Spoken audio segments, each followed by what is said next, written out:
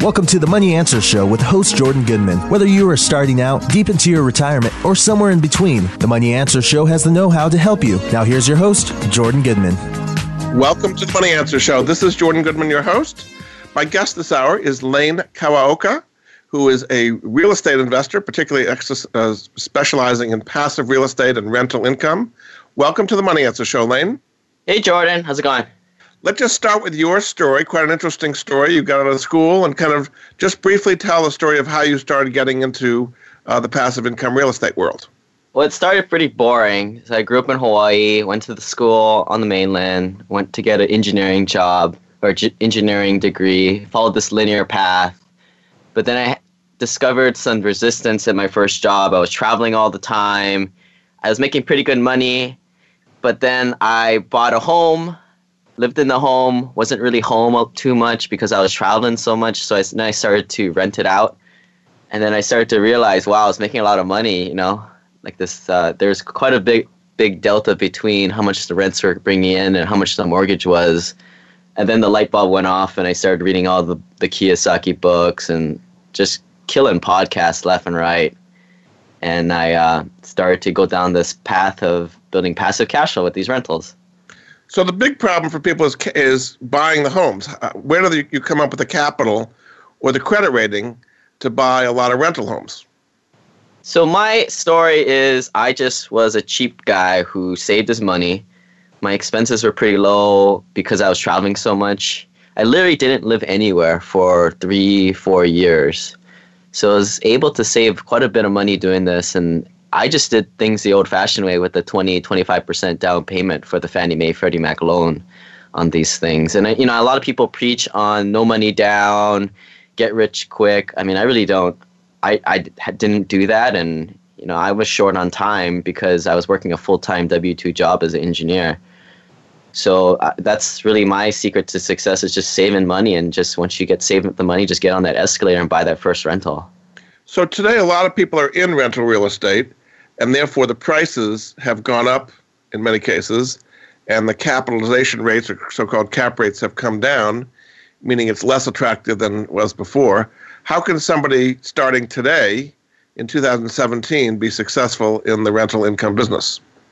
Yeah, so when I was starting a few years back, I was buying these turnkey rentals, these $100,000 homes that rent for about $1,000. Back then, they were kind of renting for a little bit better. We look at this at the rent-to-value ratio. How much rent does it bring in per month? And you divide it by the price of the home, and it needs to be around that 1% rule. But back then, I was buying these homes and I was cash flowing about $300-$400 because, like you said, the market wasn't as hot as it was now. And I help people buy these turnkey rentals today, and I'm seeing $150 to $200 of cash flow, which, if you do the cash and cash return, it's high single digits, low double digits, but that doesn't include the mortgage pay down that the tenant's paying down, the tax benefits, and then the appreciation, if you get that. I don't really consider appreciation part of the gain. But I'm like, look, guys, like, what else are you doing that's better? I look at this stuff like, this is like what else can you find that beats this return? These turnkey rentals, this rental real estate, when you combine all the ways you're making money doing this, you're probably looking at anywhere from 20 to 30% plus. I mean, like, take that stock market at 8 to 10% when it's not really tied to a hard asset. So how does this compare to investing in stocks, where most people think that's the real way to get rich in the long run? So investing in stocks, that really got popular, in the 1950s? I don't know. I mean, traditional investing, that's brick and mortar rental real estate. And somewhere between back then and now, this term of traditional assets and alternative assets, which they kind of put real estate in that category today, got coined as, this is like the dogma that all these big companies are putting out there, that, they want us to all put our money in this 401k or mutual funds or ETFs. But really the middle class person like myself, who's going to work every day, we're just getting screwed left and right. I mean, we're taking all these fees out and we don't even know. I mean, yeah, the expense ratio looks like 0.03, but that's not including all the other stuff that they're hidden. I mean, it's just so convoluted. And it just goes back to all this Wall Street dogma, putting your money into that. I mean, think about it. If everybody did rental real estate, then everybody would probably be retired in about 10 to 15 years. I mean, that'd be no way to run a country, right? So what are the fees that Wall Street's charging that most people don't know about? As you say, if you're in an index fund, it's going to be a pretty low management fee. What are the other fees you're complaining about that Wall Street's charging? You know, Jordan, I honestly don't know. I can't make sense of those things. And all I know is I'm making 20 to 30% on my direct investments as real estate. And I look at all these other stocks and mutual funds and, you know, they're saying 8 to 10%. Well, then, you know, look at the difference. There's like a 10 to 20% delta there. Like, what the heck? Where did all my money go? You know, it's going somewhere. Mm-hmm. Mm-hmm. So the other thing about rental real estate is it's not liquid. So what if you need to get the money somehow and you don't have the liquidity of stocks that you can sell them right away? Well, then we're kind of talking about more personal problems there. You need to have your own cushion of, you know, some liquid assets in case, you know, somebody gets hurt or you lose your job. You know, a lot of people talk about, you know, 3 to 6 months of expenses. But we have to think, like, why the heck are we doing this? I mean, we're trying to build passive streams of income so that we can retire, whether that's in 30 years or 5 years from now. I mean, these are the assets that we're trying to build so it produces income. I mean, the traditional sense of investing is to save your money in the stock market so you can accumulate $2 to $3 million so you can live off at 5% a year. And that's the income right there. Off the 5% is the income. But why do you start with trying to hope and pray that you get that large amount as opposed to just starting building passive streams of income today? I mean, that just makes more sense to me. So what you're saying is you're taking the passive income from the rentals and pouring it into new properties and building a portfolio that way. That's the strategy you have in mind? Yeah, if you want to go like the 30,000-foot strategy, what I suggest is people just start accumulating rentals, you know, one property at a time. And you're usually getting about like $300 to $400 of passive income per property, depending on how large your property is and how much it rents for. But you just prudently, you know, keep acquiring these things, maybe 1 or 2 a year. And then once you've got, 5 to 6 of them, now you're probably buying 2 a year. And as you can see, this passive cash flow column, it's building up pretty slowly. So once you get about, 3 to 6,000, now you start thinking, hey, do I even need to work at my job? And those $5,000 to $6,000 of passive income while you're working at your job, now you can be buying 3 to 4 rentals a year, and it's just skyrocketing and exponential growth. And then the stage 2 is, it all comes down to your goals. Like, how much money do you want to live and what kind of lifestyle you want to live? And it comes down to, like, what's your passive cash flow per month that you're looking for? And we talk about this a lot in the Simple Passive Cash Flow podcast. Is I ask, what number are you shooting for, and to back your engineer to that number. So once you have, let's just say you just need $10,000 of passive cash flow a month, well, how many homes is that? So try and get up to that home count, and then maybe now it's time to start paying off your properties. And at that point, they call it the crossover point, where you're not in equity growth mode, but more pay down, debt removal mode. So you're doing individual homes. Do you also do rental apartments and multifamily, or do you only do individual homes?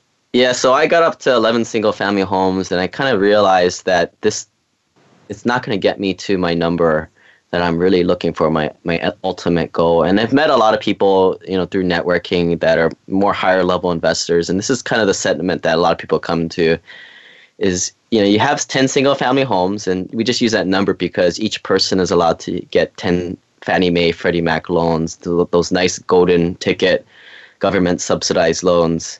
And if you do the math, $300 per rental, you're making $3,000 of passive income. I mean, that's nice, but you're still probably going to have a job. And yeah, it's going to outpace inflation. And maybe if your wife has 10 in addition, so now you guys have 20, and 20 times 300 is $6,000 passive cash flow a month. Maybe that's enough to live, when your expenses are lower. But some people, they want $10,000 to $20,000 a month. And, at some point, if you're trying to get 20, 30, 40, 50 of these single family homes, it's just going to get a little overwhelming. So again, like what I said, is like, what is your goals? What are you trying to get to. So personally, I'm trying to get into these apartment buildings, and right now I'm an apartment syndicator. So I put together deals and bring passive investors in who aren't really looking to do the legwork themselves. So how is that different to do rental apartments where you have multifamily as opposed to doing individual homes, and in the purchase and the management of it all?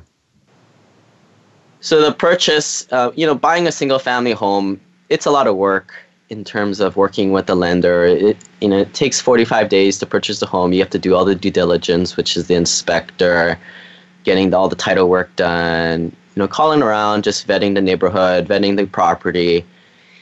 And, it just seems like for a few days every week for those 4 or 5 weeks that the lender is constantly bombarding you with emails. So it's a little difficult to do. What I think that people should think about is, how much time is it worth it? And we talked about these no money down deals, and that's a lot of work. You need to figure out what you have in terms of time, money, and knowledge. Those are 3 resources that you have as an investor, and you need to have self-awareness of what you have and how does it best fit in the best strategy. And that's something I can kind of talk to people when they call into my website. But I think multifamily, it's a lot less work for the units. If you're buying a $4 million apartment complex, it's a lot more work in general, but per unit, it's way, way less work. So it's a lot more scalable. And It just seems like you're getting a lot higher quality vendors you're working with in terms of lenders. Instead of hiring, mom and pop cabinet company who may or may not show up because their son Billy is sick, now you're getting ABC, huge contracting company who has like a $300,000 contract with you, and they will be there. It's like much more reliable that way. Yes. Yeah. Good. So it's different. Some people like to roll up their sleeves and get dirty. Some people have just a too big ego that they can't let that stuff go. Me personally, I would rather, work with higher level people and do bigger deals. It just seems like it's just more scalable. And then the other thing is, what I try and do these days is, if you think of all the properties out there, I try and stay below $10 million on purchase prices, because you go anything higher than that, you're dealing with the institutional players, and they're just looking for capital preservation. And you want to stay right below those guys. But you also want to stay above the $1 million mark, because, like you said earlier, there's all these mom and pop investors out there that are not very sophisticated in this real estate investing. Yeah. And, real estate investing is so good that you can have a bad strategy and still do pretty dang good. So if you want to separate yourself from there. So usually when you stay above a $1 million, you kind of stay, you kind of get out of that competition zone. And there's this nice little sweet spot between $1 to $10 million. Very good. We're going to take a break. This is Jordan Goodman of the Money Answer Show. My guest this hour is Lane Kawaoka, who is his website is simplepassivecashflow.com. You can see he's an expert on rental income real estate. We'll be back after this.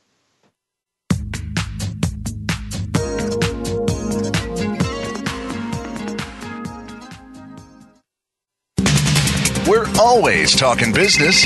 Talk to an expert. Call now toll free 866-472-5790. That's 866-472-5790. Voice America Business Network. Bob Pritchard has over 30 years of experience as a straight-talking business consultant and author working with some of the top Fortune 500 companies. Now he's come to the Voice America Business Channel to help you and your business. Tune in to the Bob Pritchard Radio Show for information about starting and successfully running a profitable business. From the movers and shakers to great marketing screw-ups, you can't afford to miss a single edition of the Bob Pritchard Radio Show. Tuesdays at 5 p.m. Pacific, 8 p.m. Eastern on Voice America Business. Leadership is a vital skill set in today's competitive global economy. Being a leader is not enough. To succeed, you must optimize your performance and know how to imbue others in your organization with leadership skills. Practical, actionable leadership insights are the focus of Leadership Development News, hosted each Monday at 9 a.m. Pacific, noon Eastern, by Kathy Greenberg and Relly Nadler on the Voice America Business Channel. Doctors Greenberg and Nadler, who coach global leaders on how to be most effective, will share their insights and contacts. The path to leadership excellence begins here. We're always talking business. Talk to an expert. Call now, toll free, 866-472-5790. That's 866-472-5790. Voice America Business Network. You've been listening to the Money Answer Show with Jordan Goodman. If you have a question for Jordan or his guest, please call us now at 866-472-5790. That's 866-472-5790. Now back to Jordan. Welcome back to the Money Answer Show. This is Jordan Goodman, your host. My guest this hour is Lane Kawaoka. He is an expert in passive income real estate. His website is simplepassivecashflow.com. Welcome back to the show, Lane. Good to be back. So tell us what people can find at that website, simplepassivecashflow.com. So my main avenue is the podcasts. I figured out, being an engineer, I don't really write very well. So I began with some articles, but now it's mostly just me talking about, different parts of, episodes that come up in my real estate investing, issues that I run through my portfolio, different nuances that I think about when investing, going from single-family homes to multifamily. And I have a lot of interviews of people that I've networked with that come on, and it's just interesting to get into the mindset of an investor. It's to truly have that abundance mindset as opposed to that, go to work, scarcity mindset where they're just thinking about the next 30 years working at their job or 29 years on their mortgage. It's truly like, they have the passive income. So there's this story that I think about a lot is, Forrest Gump, when he comes back to the mailbox and he finds that check from Lieutenant Dang with all that Apple stock that blew up. He says to himself, well, now money, I don't have to really think about that anymore. Check the box. And this is what a lot of these people come on my podcast, and it's kind of neat to hear them, and definitely gets me a lot of good ideas and cool things to buy or aspire to. So what is the difference in mentality between being working for a company for a wage, W-2, versus being an entrepreneur and kind of making things on your own where you don't have a company behind you? What is the kind of mentality shift you need to make that be successful?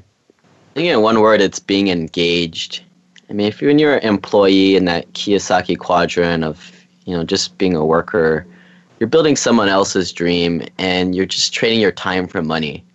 And you're doing silly things like not taking the toll bridge to save 30 minutes. And we all know intuitively or intellectually that time is your most important resource. But until you get passive cash flow and you freed yourself from your job, you don't start really living it. And I have the problem all the time, being, cheap guy in my 20s, that now it's more about growth and contribution. It seems like, I feed myself now, but what the heck am I going to go about doing now? Am I just going to go travel around the world and take selfies of myself and take pictures of my food? Or is there something else that I can do that's bigger now that I've, created the time? Well, so it gives you the room for aspirations, basically. So tell me about what you've built up. How many houses or apartment buildings? Give me a sense of the portfolio you've built up now and how long that took to happen. So I don't really have that much to show for. I mean, I'm just, I'm just turned 31, but I'm pretty dang close to leaving my W-2 job. And the podcast and website was just a way to show people that you can do it too. And I think you hear a lot of people, oh, I own, 10,000 units or 1,000 units. I mean, in actuality, they only probably own 5% of those 10,000 units. But I think a lot of people are put off about this, and that's why the website's it's a little raw. It's a little, seems a little unprofessional. But hey, I wanted to inspire the regular person to just buy that first rental, because once they buy that first rental, they're like, oh my God, I see it. I see the matrix. I see how this all works, and I see the path to getting financially free by just, buying one rental here every year, and then I'm buying 2, and then I'm buying 3. And they see that I wanted to show that, just a regular guy. I'm just a regular guy from Hawaii, and nothing's really special about me. Yeah, people say I have all these degrees in engineering, but it's just really nothing special. Real estate stuff is pretty simple, and that's the thing that's why I chose that title, Simple Passive Cash Flow. I mean, it's pretty simple to just buy these single-family homes with some help of other people and just getting the guidance that, once you get that passive cash flow, the hard part is figuring out what you're going to do after. So if people have not done that before and want to start buying rental income, do you consult with them, or how do you help people who want to get into the game? I don't really know, Jordan. I'm trying to figure that as I go along. I mean, I've helped a lot of my friends buy turnkey rentals. A lot of people will email me, and I'm sure you see a lot of people who differentiate between givers and takers out there. A lot of people like to take. They ask question, like a question train. And I know that they'll find their way and they'll buy their rentals eventually. But it's like these people don't really get it. Like they're not going to be the ones who builds a fortune and really gives it back. So I'm not too inclined to help those people out. But for most people, it seems like they ask questions, they see how they can add value to others, and I help them as best as I can. I've got providers that I work with that do the turnkey rental stuff. I do my own syndications. I mean, it comes back down to my avatar. I mean, my parents were, they had a lot of education, but they still didn't have the time when I was growing up to really spend the time with me that they should have. And maybe that's just a downside of the baby boomer generation, that they were too duty oriented, and they felt like they had to go to work all the time. But, this day and age, I see a lot of 30 to 30, 40-year-olds, 45-year-olds, and I'm just like, if you guys just buy one freaking rental, you guys, one of you guys don't have to go to work 50, 60 hours a week, So it's freeing you up to do more significant things, is what you're saying, basically. Right. Now, those are the people I like to help, is that, that young couple with the 2-3-year-old, and they just see the writing on the wall. They're just going to be like their parents who never had any time. But now we need to do something different. We need to get on this path to passive real estate. So when you talk about turnkey rentals, does that mean an existing house that's already being rented, or what do you exactly mean, and how do you get into good turnkey rentals? The turnkey rental term is passed around, and it means a whole bunch of different things. For the most part, it's what it not is the wholesale route where you buy a house, you have to do all the rehab. I mean, this is the turnoff to a lot of people. I mean, I never wanted to do that. I was short on time working my full-time W-2 job. I made more money in an hour than I would screwing around with all that stuff. So for a lot of people in my situation who get pretty good salaries, they rather just have the finished product. They don't want to go soup up the car. They just want to go buy the cool Mercedes or Lexus. This is what this stuff is. It's a tenant-grade home that provides a good housing and provides a good investment that produces stable cash flow in the future. Yeah, so it's already ready. It's not, you don't have to put any money into it. I mean, what is for somebody who doesn't want to do it that way, but wants to buy something not in great shape, buy it a lot cheaper, and then fix it up? Is there an argument to be made for that strategy as well? It comes down to your self-awareness. Like I said, the three resources are time, money, and knowledge. I mean, I see a lot of people who don't have any knowledge, they're short on time, and they have money. Those people should not be doing, get their hands dirty and start doing this stuff. I mean, let the people who don't have good jobs, don't have money to go and screw around with that stuff. I say, I mean, I had a good job. I worked hard. I studied hard in college, and I worked hard to get my first job, and I was good at that. So I have money. I don't have time, but I had a little knowledge getting started, and that's why I went down this path. So it all comes down to your self-awareness of yourself. Put yourself in the best situation. Now, there's a lot of institutions, as you say, that have come into this market, buying individual homes, buying apartment buildings, because they've got billions of dollars to invest. So and they're going to pay cash for homes or apartment buildings. How can the average person buying one home at a time compete with all these big institutions coming into the market? So from what I see, this was big back in 2012. They're not really doing it too much these days, but they would come in and they would have they come in and find these cookie cutter homes that are in the D class areas. That's what they would key in on. They buy these huge tracts. But I think what we don't realize, Jordan, is that the mom and pop investor, which I am, I'd probably say I'm a little more sophisticated than the normal mom and pop investor.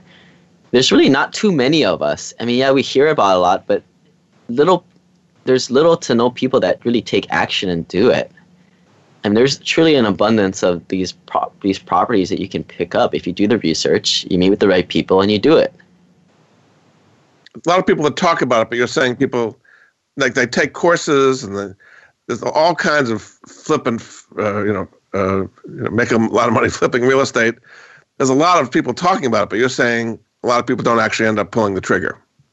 Right, and let's just talk about the flipping stuff. I mean, that's just the dramatized, sexy stuff that's on TV, and it drives me crazy because I think that's a horrible investment strategy.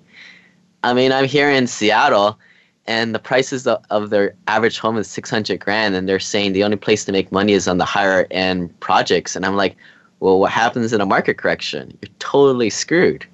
I mean, I don't like to gamble. I go on the sure thing, which is cash flow. If the market corrects, then in theory, my rentals get stronger because everybody can't live in their homes and have to come to my C-class, B-class rentals. So you're saying the high-end strategy you think is the riskiest strategy is what you're saying. Right. That and the whole flipping entirely. I mean, I have this theory about investing with this pyramid where on the bottom you should have prudent cash flowing rentals, and then you can go do development and more riskier things like land deals and stuff like that, which is totally the opposite of what they teach you in the stock market, right? I mean, they teach you to do the most riskiest thing up front, which is index funds, and then titrate down to more bonds and, those stable assets nearing retirement. Yeah, and you're looking at it the completely opposite way. Yeah. Very good. All right, we're going to take another break. This is Jordan Goodman of the Money Answer Show. My guest this hour is Lane Kawaoka. His website is simplepassivecashflow.com. We'll be back after this.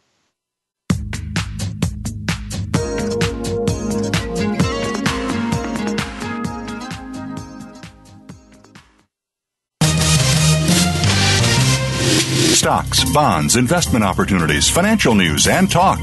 We can help. Call us now toll free, 866-472-5790. 866-472-5790. Voice America Business Network. Have you had a chance to check out Voice America's online magazine and blog, Press Pass? If you love our hosts and shows, check out articles that give an even deeper perspective. Plus topics about health and fitness, movie reviews, philosophy, business tips and tactics, spirituality, positive thought, current events, and even more about your favorite host. It's just a click away at vapresspass.com. That's vapresspass.com. VA Press Pass by Voice America. All access, all the time.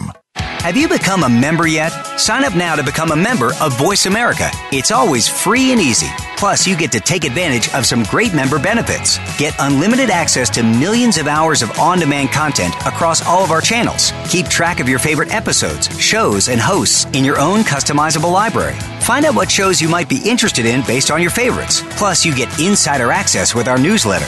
Membership gives you more. Sign up at voiceamerica.com and click register at the top right. From the boardroom to you, Voice America Business Network. You've been listening to the Money Answer Show with Jordan Goodman. If you have a question for Jordan or his guest, please call us now at 866-472-5790. That's 866-472-5790. Now back to Jordan. Welcome back to the Money Answer Show. This is Jordan Goodman, your host. My guest this hour is Lane Kawaoka. He is a real estate expert. His website is simplepassivecashflow.com. Welcome back to the show, Lane. Good to be back. So let's talk about borrowing a little bit. So somebody has to put their credit on the line when they're borrowing to get a mortgage to buy these homes, or should they deal with private lenders? What are the keys in getting a good mortgage on these rentals that you'll be buying? So the first step with getting you're going to the whole reason why we do this real estate investing is leverage. And in America, I mean, we get the sweetest leverage of us all, like with this Freddie Mac and Fannie Mae loans, and each person can get 10 of these golden tickets. And what this is they have to fit in a certain box. They have to, have to have certain, credit score, debt to income ratio, cash reserves. I just did a pretty good podcast with my friend Shaylee last week, and we went over all the nuances and what you need, what metrics you have to meet. But these are the good 30-year fixed rate loans that everybody wants to get. And right now you're looking at 5% less for a non-owner occupied home investment property for 20% down and that's a 80 LTV again, loan to value. But these you can get at any bank. You don't have to just go to the big, Bank of America, Chase. But you have to fit into their credit criteria, you're saying. What if you don't? What if you aren't able to check off all those boxes? Well, it's pretty hard to meet that criteria, and you need to show a lot of documentation, which is no excuse. The first thing to do is go to a lender, which is really any lender, and have them run your credit profile. I mean, I always send people to the same person because it's always, they know how to show your story to the underwriter, and that underwriter is the one fitting yourself into the box to being able to qualify yourself for the loan. All right, but I'm saying, what if you do not fit in the traditional box and the underwriter is going to reject you because your credit isn't good enough, you don't have 20% down? I mean, you're saying this is something the average person can do, but you've got to have pretty good credit to do it. So what if you don't have that? Well, first of all, if you don't have the down payment, you got to save your money, buddy, because we're talking about different problems here. We're talking about personal finance problems. I mean, Grant Cardone says, first you got to save your money, then you got to grow it, then you got to multiply it. So if you can't save it, I mean, that's the first problem. I don't know if you should be doing real estate investing in the first place. If you can't save your money, if you can't not spend more than you make. So one thing that people use is hard money loans. Maybe describe what that is and what is that appropriate way to acquire rental real estate. So hard money is typically used in flips. So like if you're trying to do buy a $200,000 home, you're going to put $100,000 into it. You're going to need a $300,000 hard money loan unless you have the money. So what that is, it's kind of at higher rates, usually about anywhere from 10 to 30% interest rate you're paying per year. I mean, it's pretty high, almost like, gambler's money right there, that loan shark money. And this is all short-term debt, it could be because, you're doing a flip project and it's not going to take very long. So, and you should be making good profit. You should be able to incur these costs and still, have your profit margins there. Hard money or this type of lending is really not conducive to this long-term passive income strategy. I mean, you need that long-term 30-year fix. I mean, once you get 10 loans to your name, now you have to start looking into portfolio loans. But even those, you're looking at 25-year amortizations at 3 to 5% a year. I mean, that's really what you need to make the numbers work. If you don't have the money, if you don't have the credit profile, you need to get it. You need to improve your credit score. You need to save the money. I'm sorry, I can't help you. I don't work with people that have no job, no income, no credit, no money. So how about dealing, because there are a lot of people who say that people in that circumstance can make huge money. There's all these seminars, you say, TV shows about fixing and flipping with no money down. You're saying all of that is completely a scam. Well, it's not a scam, but it's not passive. It's very active. You've got to put in the sweat equity and do it. I mean, my simple passive cash flow is for people who work hard at their W-2 job or have money, and they're looking for simple passive cash flow. Not the super active, doing this here and there, finding deals, working every single hour of the day cash flow. Yeah. So if your credit isn't great, but you have an idea or you know about properties, can you partner with other people that might have good credit to make it happen that way? Is that another way for people to get into the game if they don't have good credit yet themselves? Yeah, and that's a way to work with somebody like myself who has like the experience and the money to fund deals, is to get linked up with someone like myself and bring the deal. I mean, this day and age, in the market, money is not hard to find. It's pretty easy. The hard thing to find is deals, and it usually changes from back and forth. When we have the next correction, the deals would be so easy to find, but it's hard to find money. So there's always equilibrium between money and deals.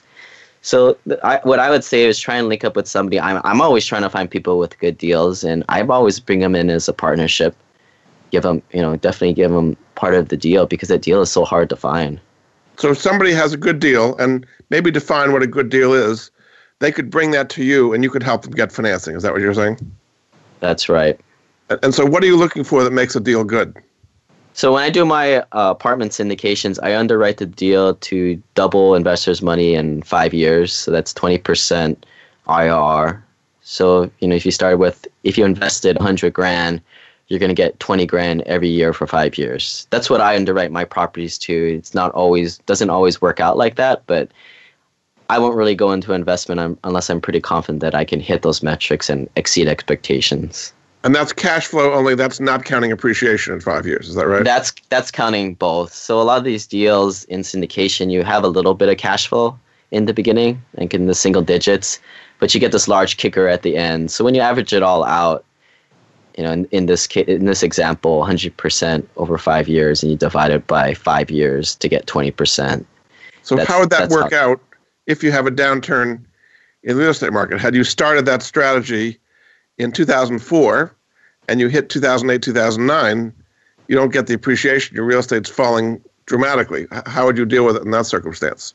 Yeah, so that's why I like the Class C multifamily route, because a lot of it, the appreciation that you're doing is forced equity. So what that is you're going in, doing improvements that, capitalizing on property mismanagement or different inconsistencies in the market, where you're doing this independent of the market. So like, for example, you have an apartment building and you have 10 parking spaces out there, and now you start charging $10 for reserve parking a month.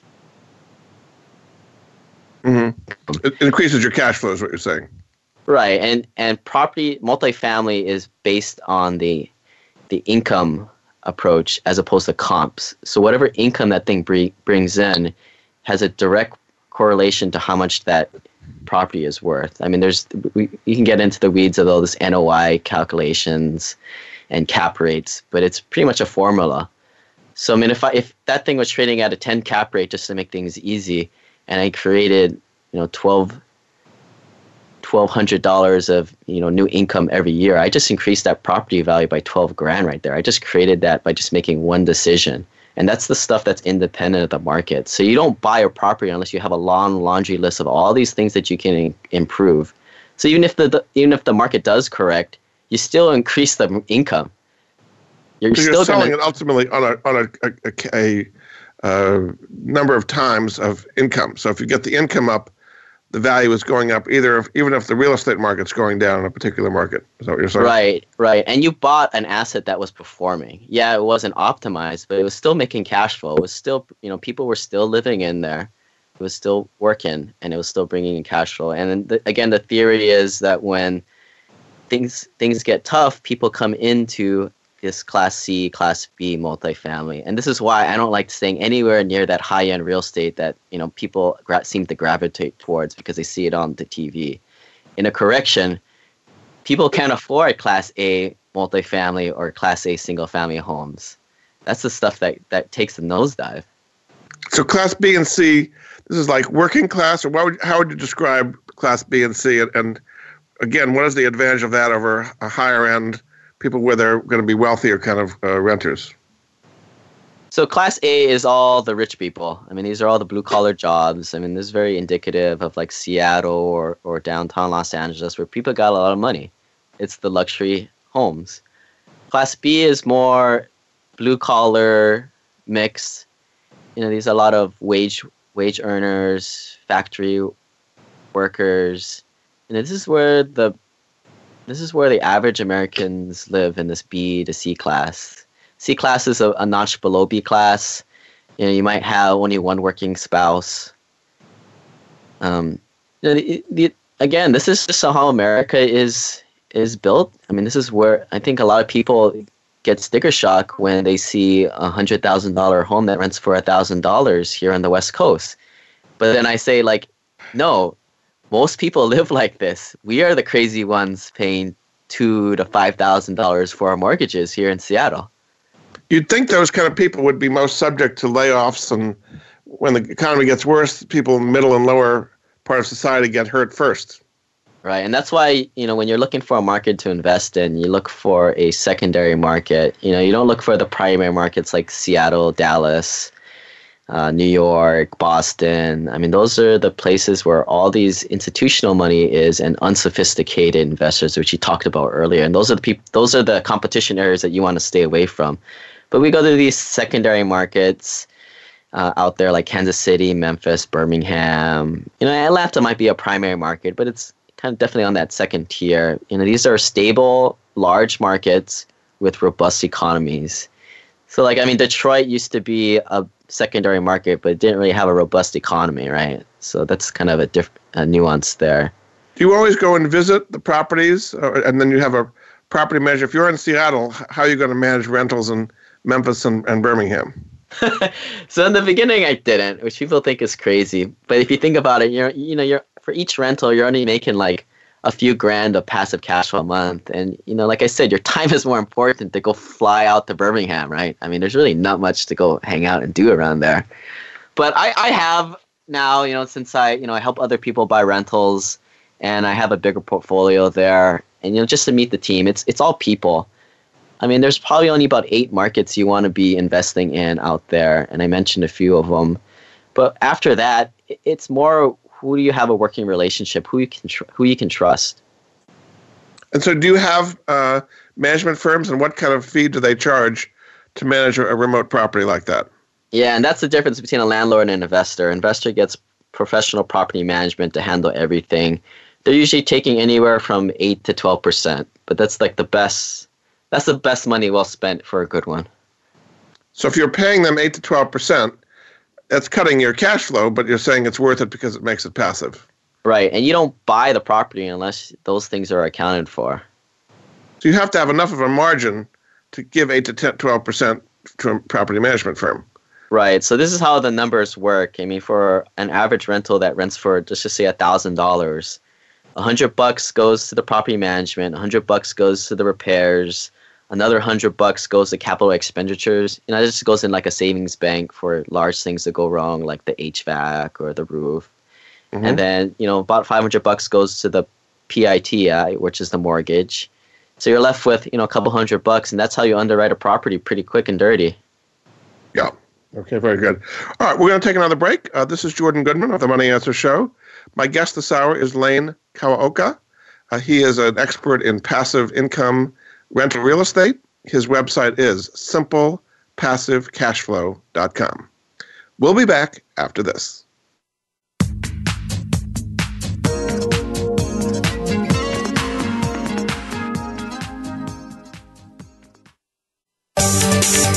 From the boardroom to you, Voice America Business Network.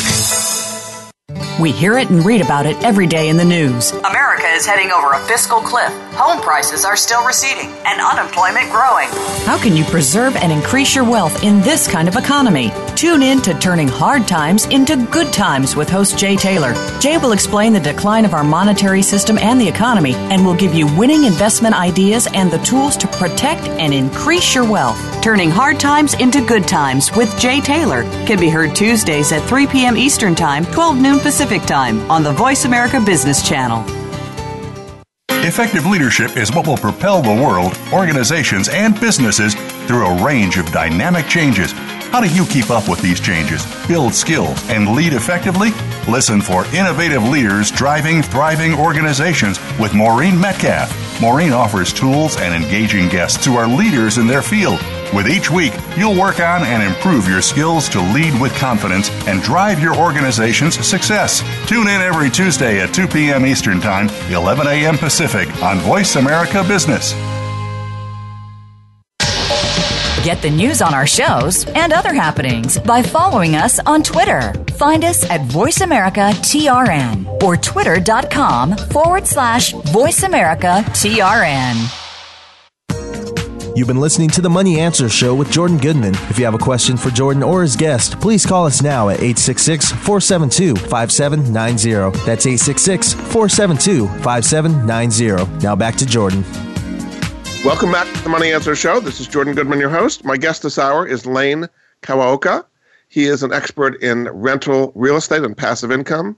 His website is simplepassivecashflow.com. Welcome back to the show, Lane. Good to be here for the fourth quarter. Okay. So one thing that people can do they don't realize is they can buy this passive income real estate inside tax-sheltered accounts, like health savings accounts, self-directed accounts. So tell us what the advantages of doing that and what are the practicalities of putting a rental house in a tax-deferred account. So one of the good things about using a thing called a self-directed IRA or self-directed Roth IRA, the reason to do that is because you've already sunk money into there. You've been down this path of all this dogma of doing the 401k and or these IRAs, and it's stuck in there.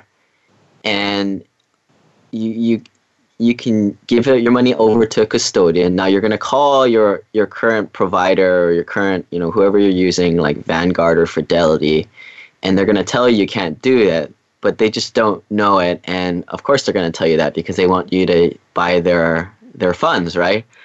So you have to find a custodian that will do this, and there's several of them out there. And if you guys want to email me, I have a few that I use. I have a list of them.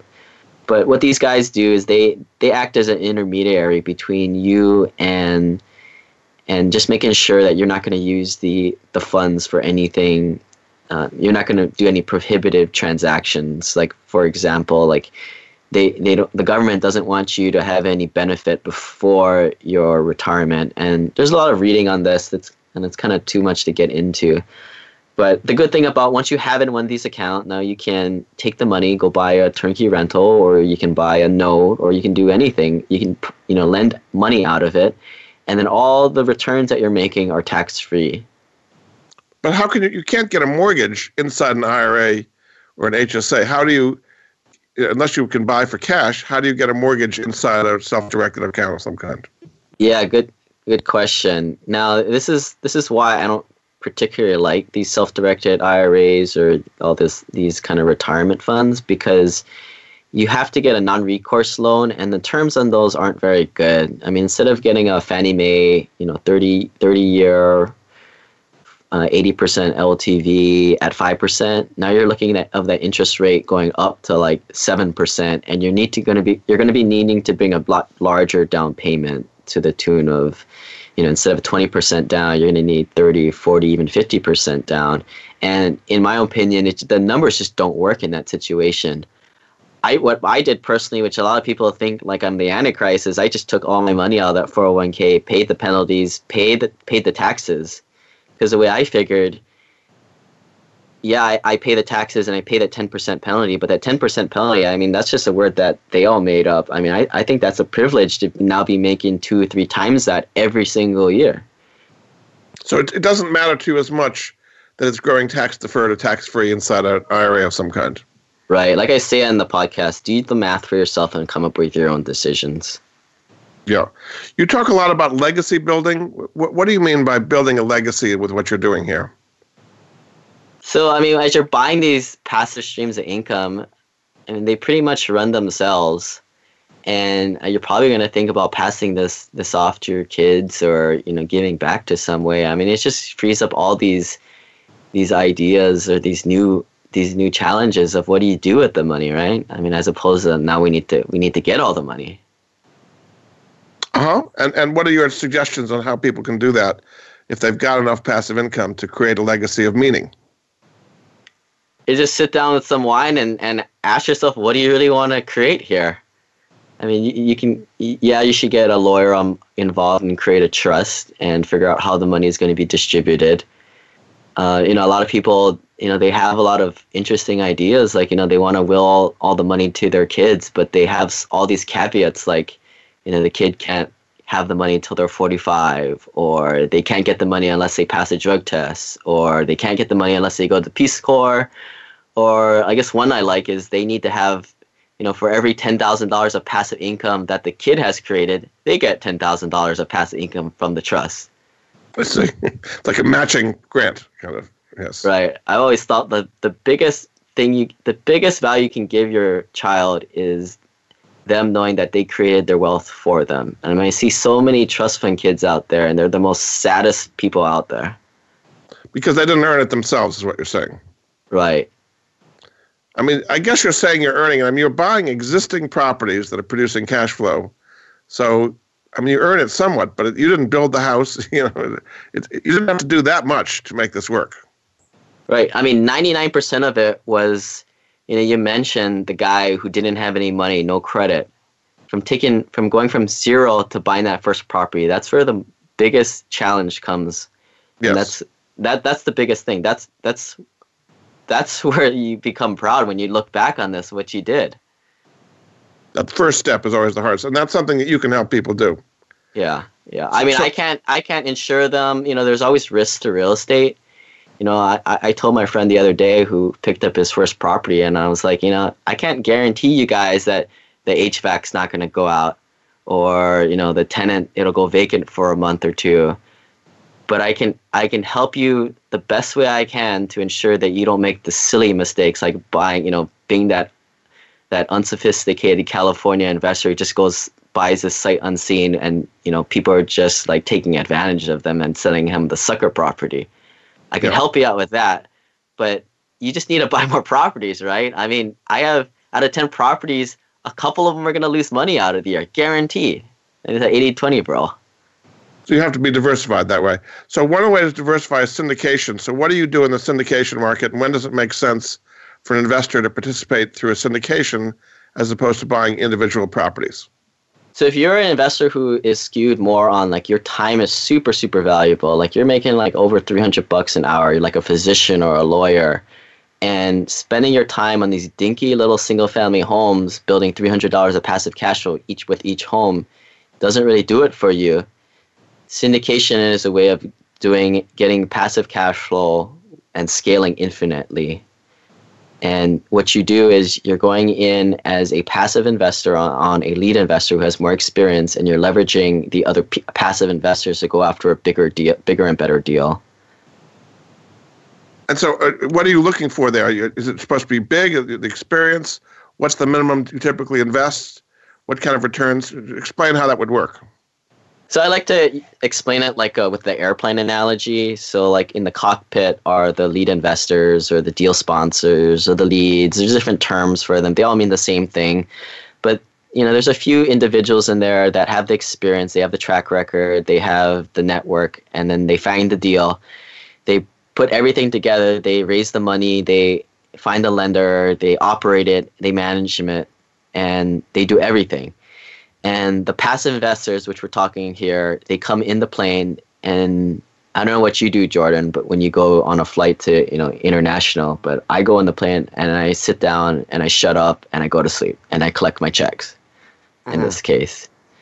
So that's a role. In these syndications, usually the minimum buy-in is $50,000, and you need to be accredited investor, and you can go on the SEC website and Google what that is, but you need to be a high net worth individual. And these syndications, if they're done the right way, they're kosher with the SEC, the United States government, and they're typically buying rental apartment buildings or individual homes. What are they typically invested in these days?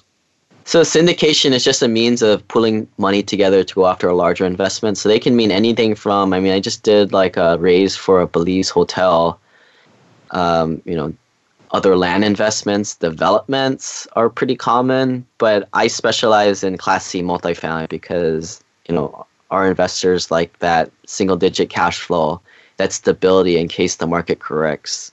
Yeah, and then it's got a safety margin in it, is what you're saying. Yeah, right. More risk, more reward, right? Like the Belize hotel thing. That's has a lot higher return, but it's a hotel property, right? It's in a correction, you're a little bit more out there with that kind of investment. Very good. Okay, well, terrific. Well, thanks so much. My guest this hour has been Lane Kawaoka. He is a expert in passive income real estate. You can find out more at his website, which is simplepassive.com. passivecashflow.com. Thanks so much for being a guest on the Money Answer Show, Leighton. Thanks, Jordan. And we'll be back next week with another edition of the Money Answer Show. Goodbye for now. Thank you for joining Jordan Goodman and the Money Answer Show. If you have a question for Jordan, please visit his website at www.moneyanswers.com. And be sure to tune in every Monday at 12 p.m. Pacific Standard Time right here on Voice America Business. See you next week.